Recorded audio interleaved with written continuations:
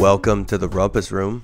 Hey everybody, how's it going out there? It's the boys from the Midwest, back kicking it here in the Rumpus Room, and let's hit them with the takeaway message of the day. So there's a difference between doing something for obtaining mastery and doing something for your ego, and I think we all can kind of notice when other people are doing it, or maybe have a sense of when we're doing it ourselves, but it really breaks down to why are you doing something. And I think what was really interesting is I was reading about how really the distinction between the two is what separates people who are going to be lifelong learners and those that are just working for these like goals, or like, oh, I'm going to run a marathon. It's like somebody that just gets up and runs every day for their desire is to be the best runner they can possibly be, rather than somebody that's searching for that gold medal. The flavor of the month sort of a thing. For sure. Yeah. Like, you know, and it's like, what is driving you? Are you just looking for an opportunity to get better and to learn more? Or are you looking to sell your startup for $500 million? You know, are you trying to obtain the best possible solution for the problem or get yourself better?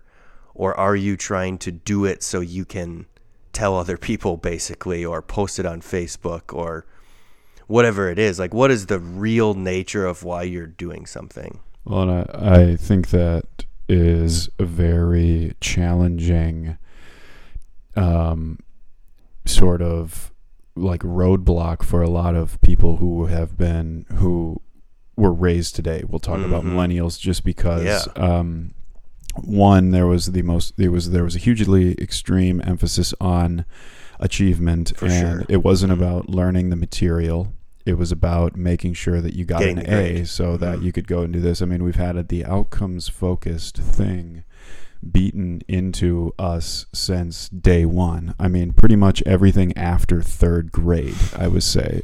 Like, third grade was the beginning of when I really recall being like, oh shoot, I need to figure out these spelling bees, these spelling tests. I actually need to know my multiplication tables for the test. Well, yeah, and that was second grade, I remember, because they turned the multiplication, the timed tests into competition. So it was always a big deal, whoever flipped over their test first. Yep. Right? That was what you were searching for, and then you wanted the 90s score on it too.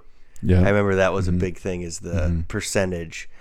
And it's like, then you're driven not to remember or to learn the right arithmetic for the long term. It's like, no, it's grade focused. And so a lot of people talk about our educational system and how Montessori is a different model. Sure. And some of these people that are more of this like ego versus mastery are big fans of Montessori schools. I don't know enough about them, but I think that there needs to be a change in the educational structure. Well, and in addition to that, you look at the emphasis of individuals that, do things for the gram, right? Oh, every time. That's like a saying that everybody says. Yeah, do it for the gram. Get it for the gram. So, like, when you start to combine that sort of ingrained upbringing with this new socially focused image that doing is hyper doing it for not only visibility in your immediate friend group but also visibility on the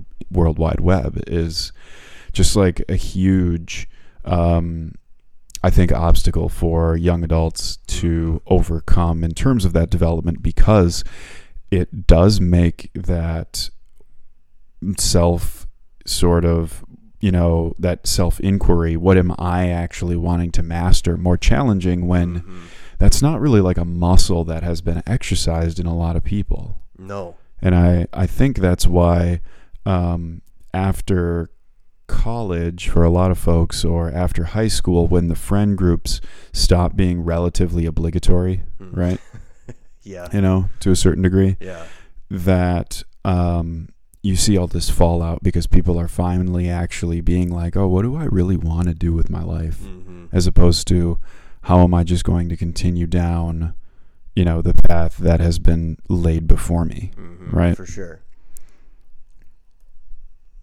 So That actually made me think, since we were talking about screen time, there's a great article that was published in the Journal of, it was JAMA Pediatrics. So, is it Journal of the American Medical American Medical Association? Yeah. Which basically said that there are structural differences in young adults' brains who use more screen time.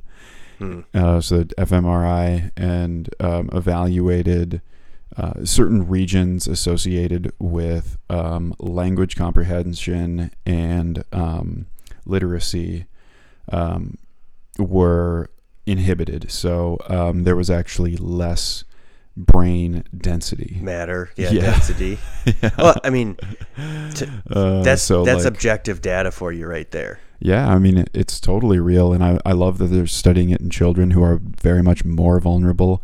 Obviously, there's going to be a degree of that translation to adults too, because obviously our brains are not as plastic as a child, but the brains still have plasticity. They do have tons of plasticity, and that's why we can continually learn things. And this was the first that I actually saw that had the brain imaging component. I mean, everybody's known this forever. Right. Well, I mean, it passes all the sniff tests. Yeah, totally. So check out these recommendations from the AAPA, which is the American Academy of Pediatrics. For children under 18 months, avoid using screen media other than video chat. Parents of children 18 to 24 months who want to introduce digital media should choose high-quality programming and watch it with their children to help them understand what they are seeing. For children 2 to 5 years, limit the use of screens to 1 hour per day of high-quality programming. Parents should see the media together with the children to help them understand what it means and apply it to the world. That is nuts. Think about how many. Think about Think about how many people. How many iPads are running around. iPads? Even in schools, they give those things out for. Well, because Google and Apple give them away for free, so you get them dialed in, hooked as early as possible. Start them smoking early. Let's smoke them early. Hey, have you ever tried chew before, little bud? Yeah. Next thing you know, they're gonna get an iPad and a Juul in elementary school. A Juul, yeah. No kidding. And that's just the thing is like. So that's the Academy of Pediatrics that's throwing out those numbers. Mm-hmm. That's not a small organization. It's a pretty those things are usually pretty political, those organizations. So the fact that they stuck behind these recommendations is a big deal. Yeah. I mean, 1 hour of screen time, that would take a momentous. I couldn't even tell you how much screen time based on my computer usage. It's, I don't know, 8 to 10 hours a day, I would say. Yeah. So you pull a work day, right? You pull computer, you put everything together, it's over 10 hours. Yeah. I know my phone is like an hour and a half a day. It's ridiculous the amount of non-screen time, though. Like if you think about the only so I wake up, do a little bit of a morning routine and screen for, the only time I'm not looking at a screen is working out, transportation, or if I'm deliberately like making a point to not like take a walk or something. To walk, to not do something, which is just the way of the world nowadays. It is, especially you think of our economy and how it's driven and how you participate in that. A lot of it is screen time focused. And what I'm trying to realize in my work is how do those breaks I've been realizing are super important to me to get away from screen time during the day. Whether it's 20 minutes or 15 minutes, it adds a lot into my day. Totally. And everybody can tell you that you're not supposed to spend a lot of time. You're supposed to meditate. You're supposed to do all this stuff. Gary Vaynerchuk is pounding at you to work 24 hours a day. Yeah, never sleep. It's like, but for me, I've been trying these little increments of changing my behavior and seeing if it makes a positive impact. Because that's just what I found. I'll read a book, and the funny thing is you read a book or hear a podcast, and you literally like, my life has changed.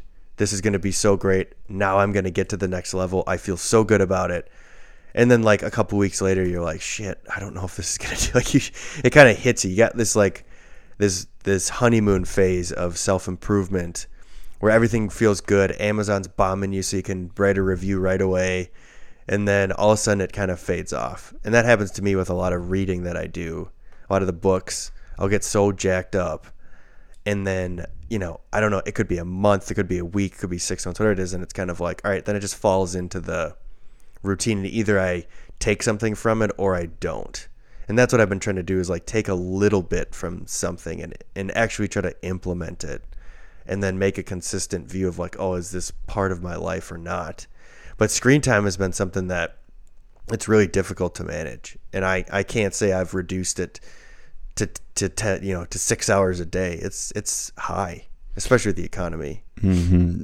Absolutely. And that brings up an idea about like the pending automation boom, Mm-hmm. where all repeatable tasks will in some shape or form be eliminated, right? Hopefully. So the creative economy is going to be the foundation of what an individual can contribute Mm-hmm. in terms of your value to society. Will sort of, in my opinion, morph to creativity. But anyway, that's an interesting aside. Their sleep's been in the news a ton today, or a ton this week, so I want to just chat about Mm-hmm. it because California recently passed a law that said schools have to start After a certain time. yeah, after a certain time. And I believe there was a study about one school in Wyoming that started a later start time, and students experienced a decrease in mortality because they had less car accidents. Yes. I believe it was 40% less car accidents. Mm-hmm.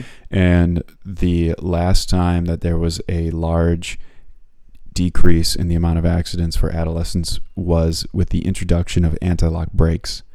And that would definitely apply in Wyoming. And anti-lock brakes failed to outperform an additional hour of sleep.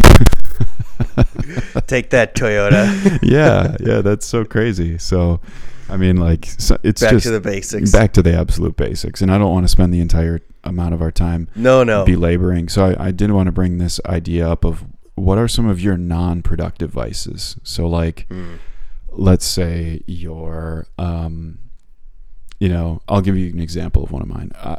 Elisa and I, when I come home from work, we grab some dinner. I oftentimes don't really want to talk. I'm not a real social guy, especially after I've spent most of my day socializing. I know how ironic it is that I then end up speaking for an hour on a podcast, but whatever.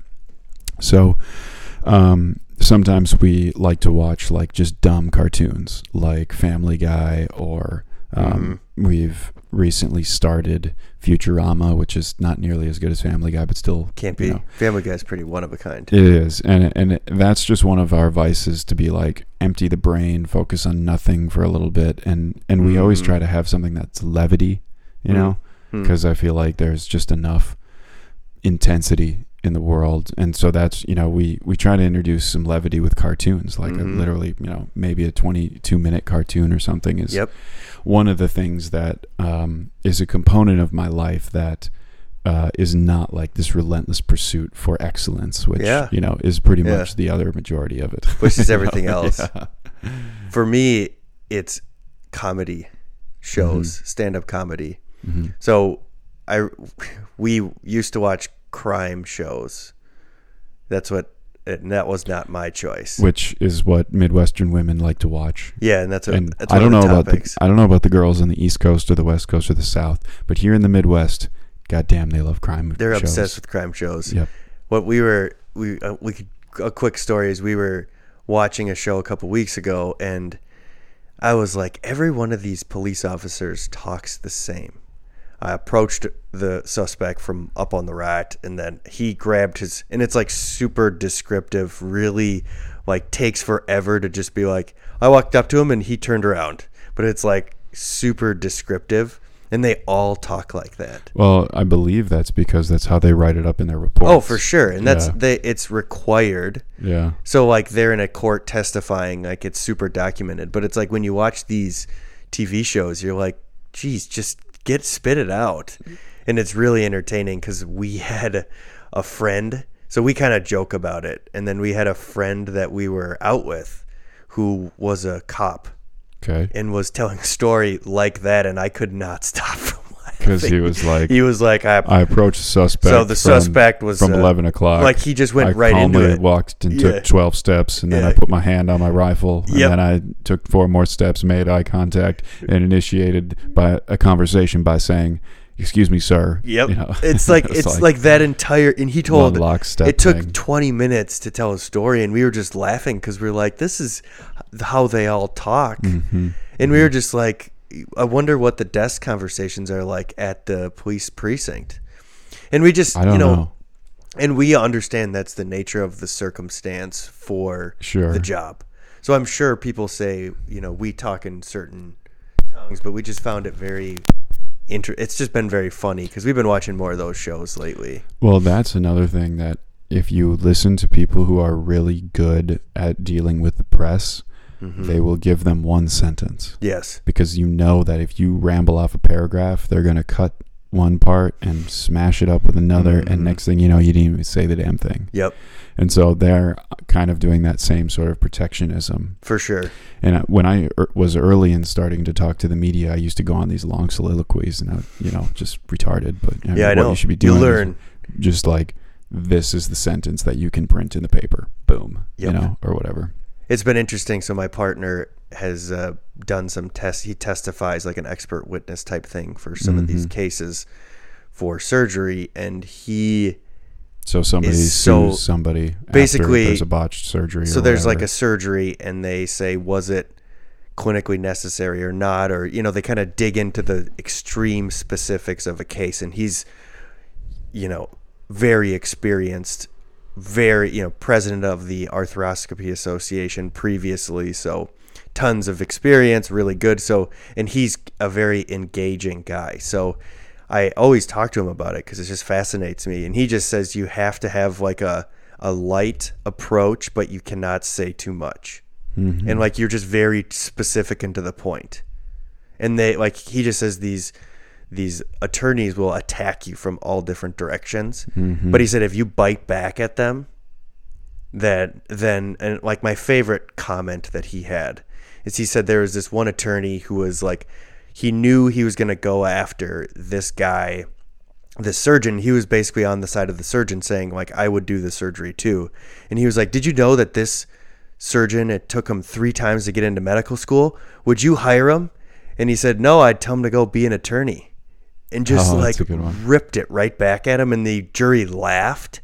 Everybody laughed in the audience, and so the attorney stopped questioning him. Oh, well, that's a punch to the balls right there. Oh, yeah. It'd be tough to get back up after that. Yeah, he said he said the attorney, before he testified, came in and said, I'm going to light you up. And he says they do that all the time. That's like intimidation. They're like, they come in and say like, I know you're such a piece of shit. And they like come in and play this mind game. And he said, "What's funny is these." So that's attorney trash talk. I didn't know there was courtroom trash talk. Oh yeah, he said it happens, and he said the funny thing is attorneys will light each other up and they'll go have a beer afterwards, like it didn't happen. Huh? It's just like a game within the game. I've heard that about newscasters, like the pundits on TV. They'll just absolutely go at each other ruthlessly, horrible. Your Fox News versus your CNBC, whoever. Yeah. And then after the segment is done, they'll be like, oh, yeah, how's your family? You want to go get some dinner? I'm taking a cab back uptown. Do you want to split it? Blah, blah, blah. Just like nothing. Yeah, it just brushes off the shoulder. Yeah, but I mean, you would have to approach it with that level of like... Is it objectivity? Yeah, or like not distance, getting emotionally wrapped up in it. Because if you were emotionally wrapped up in it and in that business, you would just crumble. Yeah, you'd be done. You wouldn't be able to make it. No. No, I think that you're right, that distance is important.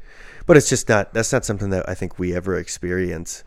Well, it's not a part of, and again, I think that I think that's a little bit representative of some of the Minnesota nice, like Midwestern culture where, oh yeah, I mean, I don't know, trash talk, very few people talked trash in sports when I was playing. It wasn't super common. It occurred, but it wasn't like every game, game. No, it wasn't every game. It was like probably 25% of the teams would have somebody on the team that was jaw jacking all the time. That's different than somebody who's talking every game, every play. Mm-hmm. I mean, that I just didn't see that much, and could have been just, your team or where we were at and whatever, but I don't think that we have that as, I mean, if you were playing in Philly, I would have to expect that every play somebody's chirping. Yeah, there's a lot more chirp. There's a lot more chirp. So it'd be interesting to see if that sort of that jaw jacking occurs, because I can't think of like another. I don't think public accountants are going in and being like, we're gonna find that fraud. F you, mother. Yeah. Yeah. I don't think they walked in to the. But then again, how many like middle linebackers decided to go be accountants, right? No. I mean, yeah. I think those guys has were a certain magnetism for a certain type of personality. Yeah. I mean, is there any other sport? Is there any other like white collar job that you think trash talking is a regular part of it? And trash talking in the sense of not ribbing, like I would legitimate consider trash talk. like legitimate trash talk. Well, it would have to be like very a adversarial. Yeah, It's an exactly. adversarial job. So I can see the courtroom thing. Courtroom is a big, easy one. I don't know. Negotiation. Negotiation. There's some of that. Oh, how about being a divorce attorney? Oh, I mean, yeah. there's probably a lot of. Oh, yeah. I bet being an attorney overall attracts more of that type of. That type of personality. Mm-hmm. Yeah, or confrontational rather. They kind of search for it sometimes. They do. They're like that energy, and that's what I was talking about. Is like that job wouldn't be for me. I couldn't do that all day. No, I really did enjoy debate class, but debate class was more of a. Was that more of an argument? Yes, it was more of an expression of like the complexity with which you understood the subject. Yeah. As opposed to like you're louder, you're an effer. Exactly. I'm gonna bull you over with energy. You're gonna go your way. I'm gonna go my way. We're gonna see who wins, because like people have their own different strategies. Attorneys, you can be the. Mm-hmm. I was just listening to an attorney that said he knew this guy had a huge ego, so he didn't shake his hand and look him in the eye. He shook the other person's hand and then walked away. Ooh, that's a good move. He just like completely ignored him, and then the guy like got super pissed off. He's like, "Oh, sorry. Hey, how's it going?" And then just like continued to move on. Yeah. But it's like that type of gamesmanship. Yeah. I'm sure once you see it once as an attorney, you just now know that's what you do. Yeah. But he said I picked that guy out as a huge ego, and guys with egos hate when you don't acknowledge them. But here is the game though, that he's playing that sort of 1-to-1 Michael Jordan style versus Kobe, right? Yeah. Then you get into the corporate office, and next thing you know, you've got tribalism. Oh God. You've got people talking behind each other's backs. Mm-hmm. You've got knowledge and information is key. Knowledge and information is king. You got people withholding information. You got people going back channeling the meeting after the meeting. I mean, oh man. Well, it's like finding the right person too is so critical. Yeah. There's usually like a kind of a social leader. Sure. And they're pretty important, and people just don't like to upset the system. My whole thing is like always be nice. Yeah. It's just better to be nice and better to just be positive, and that has worked for me so much better than trying to play the like ego game. Yeah, I have historically been a very much just keep your mouth shut type of a person. And I'm experimenting with the use of distributing information at the right time and like trying not to say too much, but trying to say enough that it's like tactically impactful. And it's a learning process. I'll just say that. I've learned to shut my mouth. That's what I've learned. Yeah. Because that's for me, I'm more of a extrovert. And so I form relationships. I also can, unfortunately, control conversations when I'm in these situations, because it's a way to exert will on people, is to control the conversation and direct it. But what I've been doing is trying to sit back and let. You learn so much more if the other person controls the conversation. You're not playing your hands, and Not at all. basically that person is like, this is the card I'm holding, this is the card I'm holding, this is the card I'm holding, this is the card I'm holding. For sure. And then you get to decide, oh, which card do I want to play? You know, and am I playing in this hand, or am I gonna stay? And am I gonna deploy that knowledge? Hold on, in I'm the gonna next save one? that one for later, for exactly. next meeting. And it's so funny because I've, in my sales experience, which is just like a massive amount of failure, and you learn quickly, which I'm really starting to enjoy. You just learn from your mistakes because you can see it right away. I'm learning to just let the other side talk as much as possible, and to just get them to see the solution instead of telling them what the solution. Like, it's just it's a flip on my opinion on the way I do things. And I think a lot of these quote experts are really good at telling people what to do, but it's like, how do you get them to change their behavior? They need to be the activator in their decision, and they need to, it's a lot less about what I say and more about what they say and feel. Sure. Yeah. So that's been, I know we've talked about this, Ed, probably a lot more on this podcast, but that's something that I've found just enormous benefit in. Well, it's topical. It's top of mind for you at this point in your life. For sure. So But I mean, another thing that was top of mind that we didn't really give its due justice was the crime show thing. Oh yeah. So the crime show thing. So that was one thing we watched for a while, but then we started to talk about. Can you give me an example? Yeah. So we watched Cold Case. Okay. Which it's like, okay, Cold Case.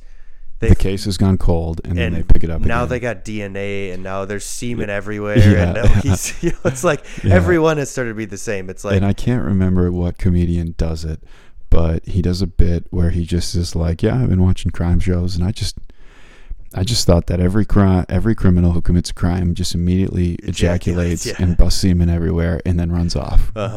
So, and is Cold Case one of those like semi-biographical ones, or is it like a recreation? Is it fictional? No, so it's like true information. Okay, so they get like the real participants, and they go, this was the, and they kind of, they're not actors. It's not like CSI. No, it's not totally. Okay. It's all real. Oh, and then they have like but then they have like the fake reenactments Yeah. of people that look like the people, and then they do the interviews of the actual people. Okay. So it's like, the brother of the kid that, or the guy that got killed, talks about his experience. Then you get that's why I was joking about the cops, because then they interview all the cops that are like, talking through, I opened up this box that was placed over here, and you're just like, oh my gosh.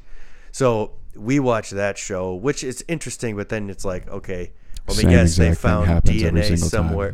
It's blood this time. It's not semen. Like, it's just a little different. Yeah. But what we decided was we started feeling like shit after watching these shows. It's like we would try to use it, like you said, levity, or like just as something to not focus on. It's like, an escapism sort of thing. Yeah, we need and we're trying to experiment with what works best for us. But you just started feeling like down. And you're like, wow, humans kind of suck sometimes, because it's like this has been my thing with crime shows, and I know we're of kind of the same opinion. It's like, why do you want to watch a show that's about like some uncle raping his nephew? Or his niece? It puts a extremely negative image and like potential reality in your head. It's like planting seeds in your head that could sprout into future horror thoughts. And I used to always think that when like people would enjoy watching horror movies, I was like, I already have enough scenarios in my head when the lights go out about what can happen. I don't need M. Night Shyamalan to give me another scenario that's terrifying as fuck to consider. When like another possibility. When I'm walking through the woods, like Jason is enough, like I don't need another potential more outrageous and more terrifying potential occurrence to also seed my brain. It's just, I never understood it, but no, and I still to this day don't. And what we determined was we don't like watching those shows anymore, because it like pulls us down. So we got the complete opposite route and watched comedy shows, stand-up comedy.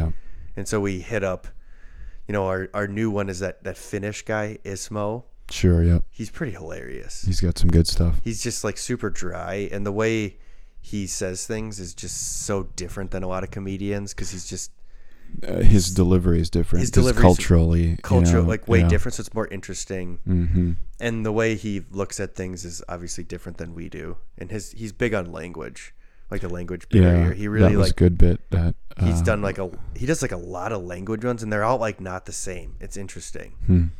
So we do him, and then of course we hit up Bill Burr because he's hilarious. He's just super funny, and he just says it like it is sometimes, and he gets himself into holes and then tries to dig himself out. And so we've been doing the comedy thing. That's been kind of our big thing. We hit up YouTube as like a shortcut to finding. Well, have you been paying attention to SNL? No. Okay, so Elise and I enjoy SNL because I think it has the potential to be an extremely like culturally relevant forum in terms of they have an amazing opportunity to address like the idiocracy of humanity in a setting that is arguably the largest comedic platform available.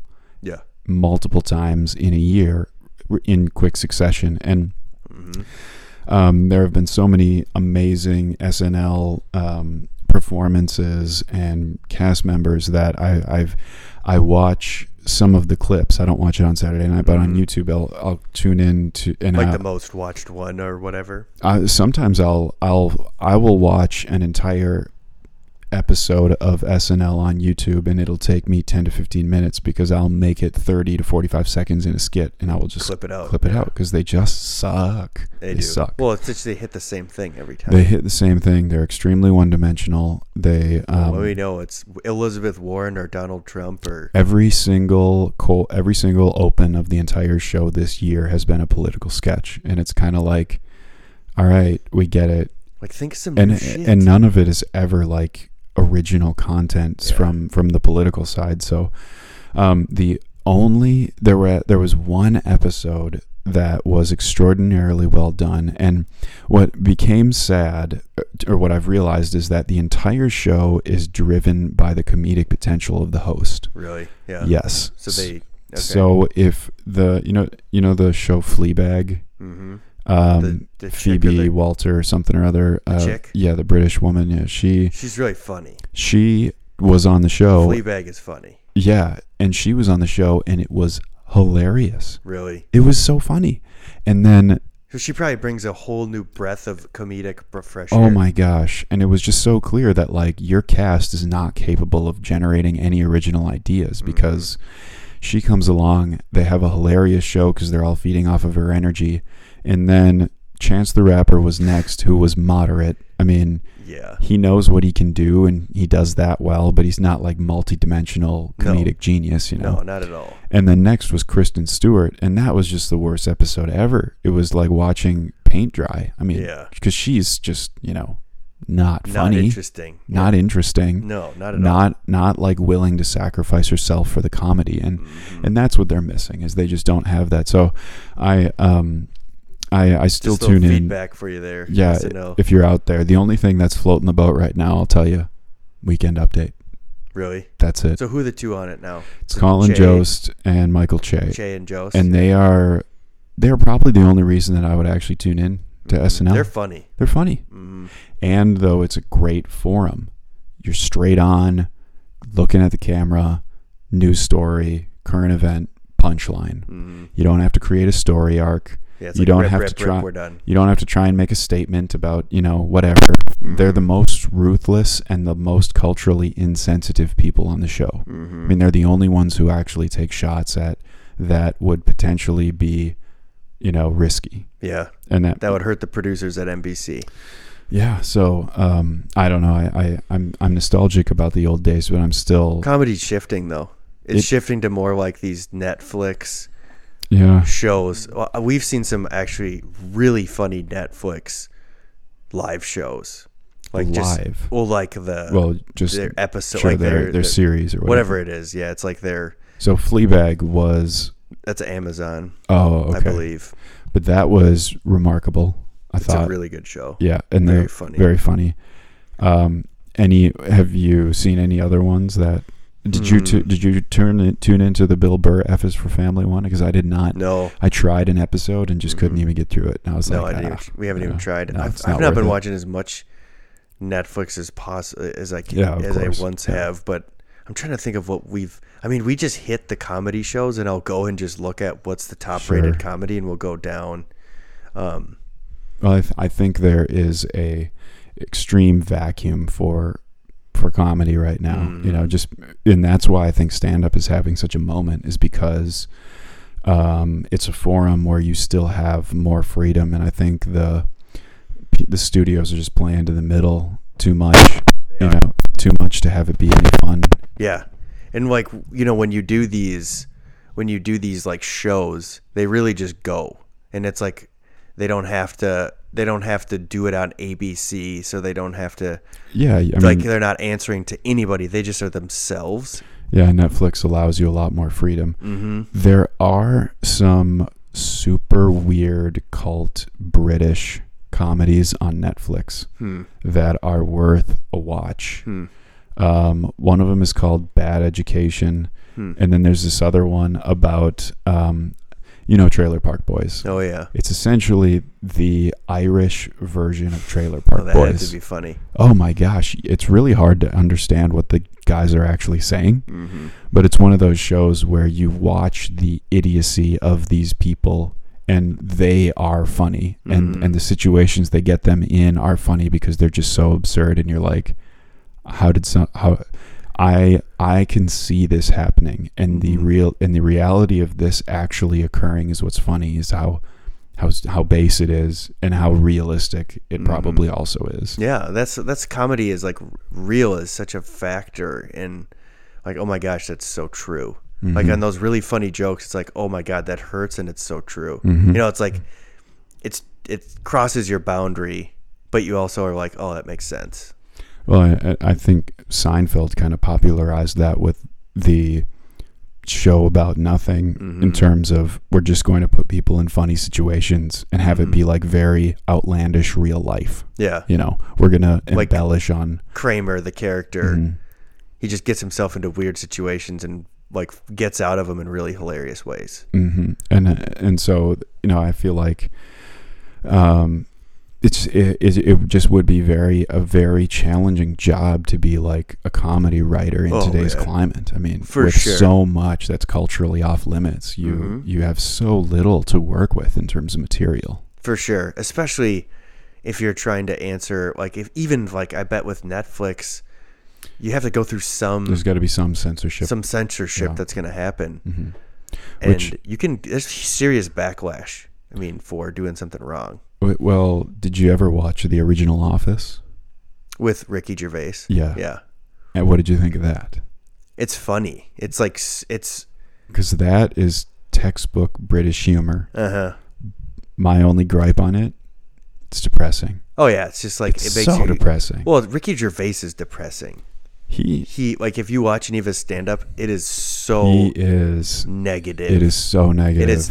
It never is positive. No, it's like, dude, I feel sorry for your. He basically just rips on life and talks about how shitty people and everything are. Yeah. and with a funny lens on it, and it's like, that's not the type of comedy I'm really starting to enjoy. I like the people that are kind of like, why are we doing this? This is so dumb. Yeah.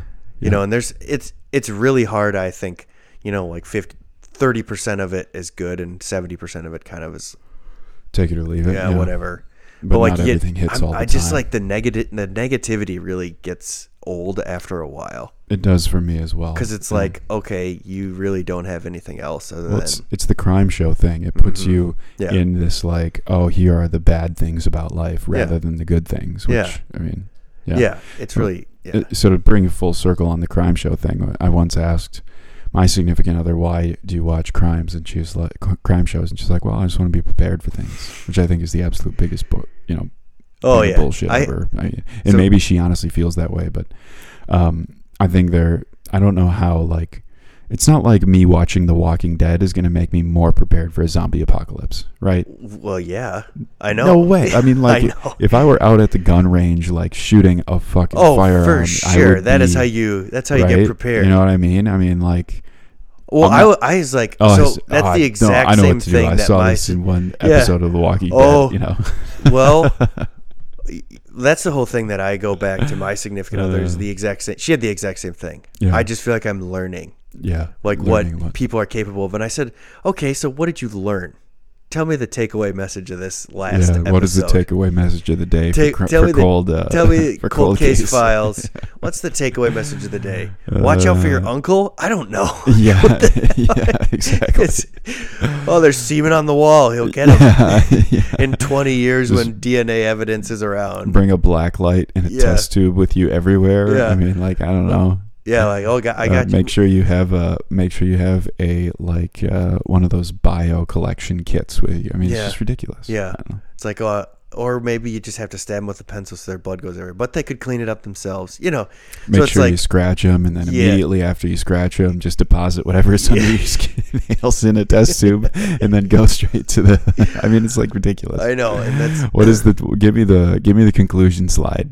You know, I mean, what's the take home message? Takeaway message of the day. Just give it to me. And that's the crime scene takeaway message.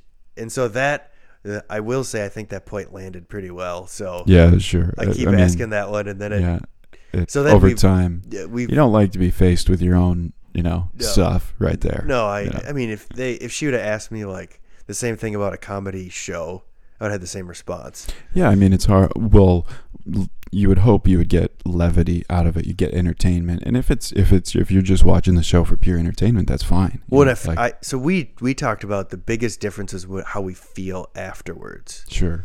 Like, do we feel good? Or like, oh man, that was funny. Let's go to bed. Or let's go do our thing now, or go outside. Mm-hmm. Or God, what the heck? And you talk about it, and you're like, I can't believe that. I know people are absolute suckers for misery, though. For sure. I mean, misery. What loves is it? Company. Loves company. Exactly. Mm-hmm. It's what brings people together. It is unfortunate, but that's the reality. So, well, and I think sometimes Midwestern people are kind of like the woe is me. I don't definitely. I'm not totally misery prone. I'm not I'm not the best person. Yeah. I'm kind of shitty. It's like this little. It's like a little slight, but it's like a mentality that is not healthy. Yep. It doesn't work, and we've been talking about that a lot between us. Is how do we change that? And like, you don't want to surround yourself with that all day. So let's not watch crime shows. Yeah, and we talked last time on the podcast about the origins of humility and not necessarily being that like, oh no, woe is me sort of approach, So we're not going to go into it at this point because you can go back into the archives and check it out. But if you do, make sure you reach into your top drawer and grab one of those pairs of Just Brown underwear to prepare yourself for some amazing laughter and skill building, which could ensue if you check out the archives. So that's all we got for you today, folks. Tune in next week when we'll be back kicking it here in the Rumpus Room.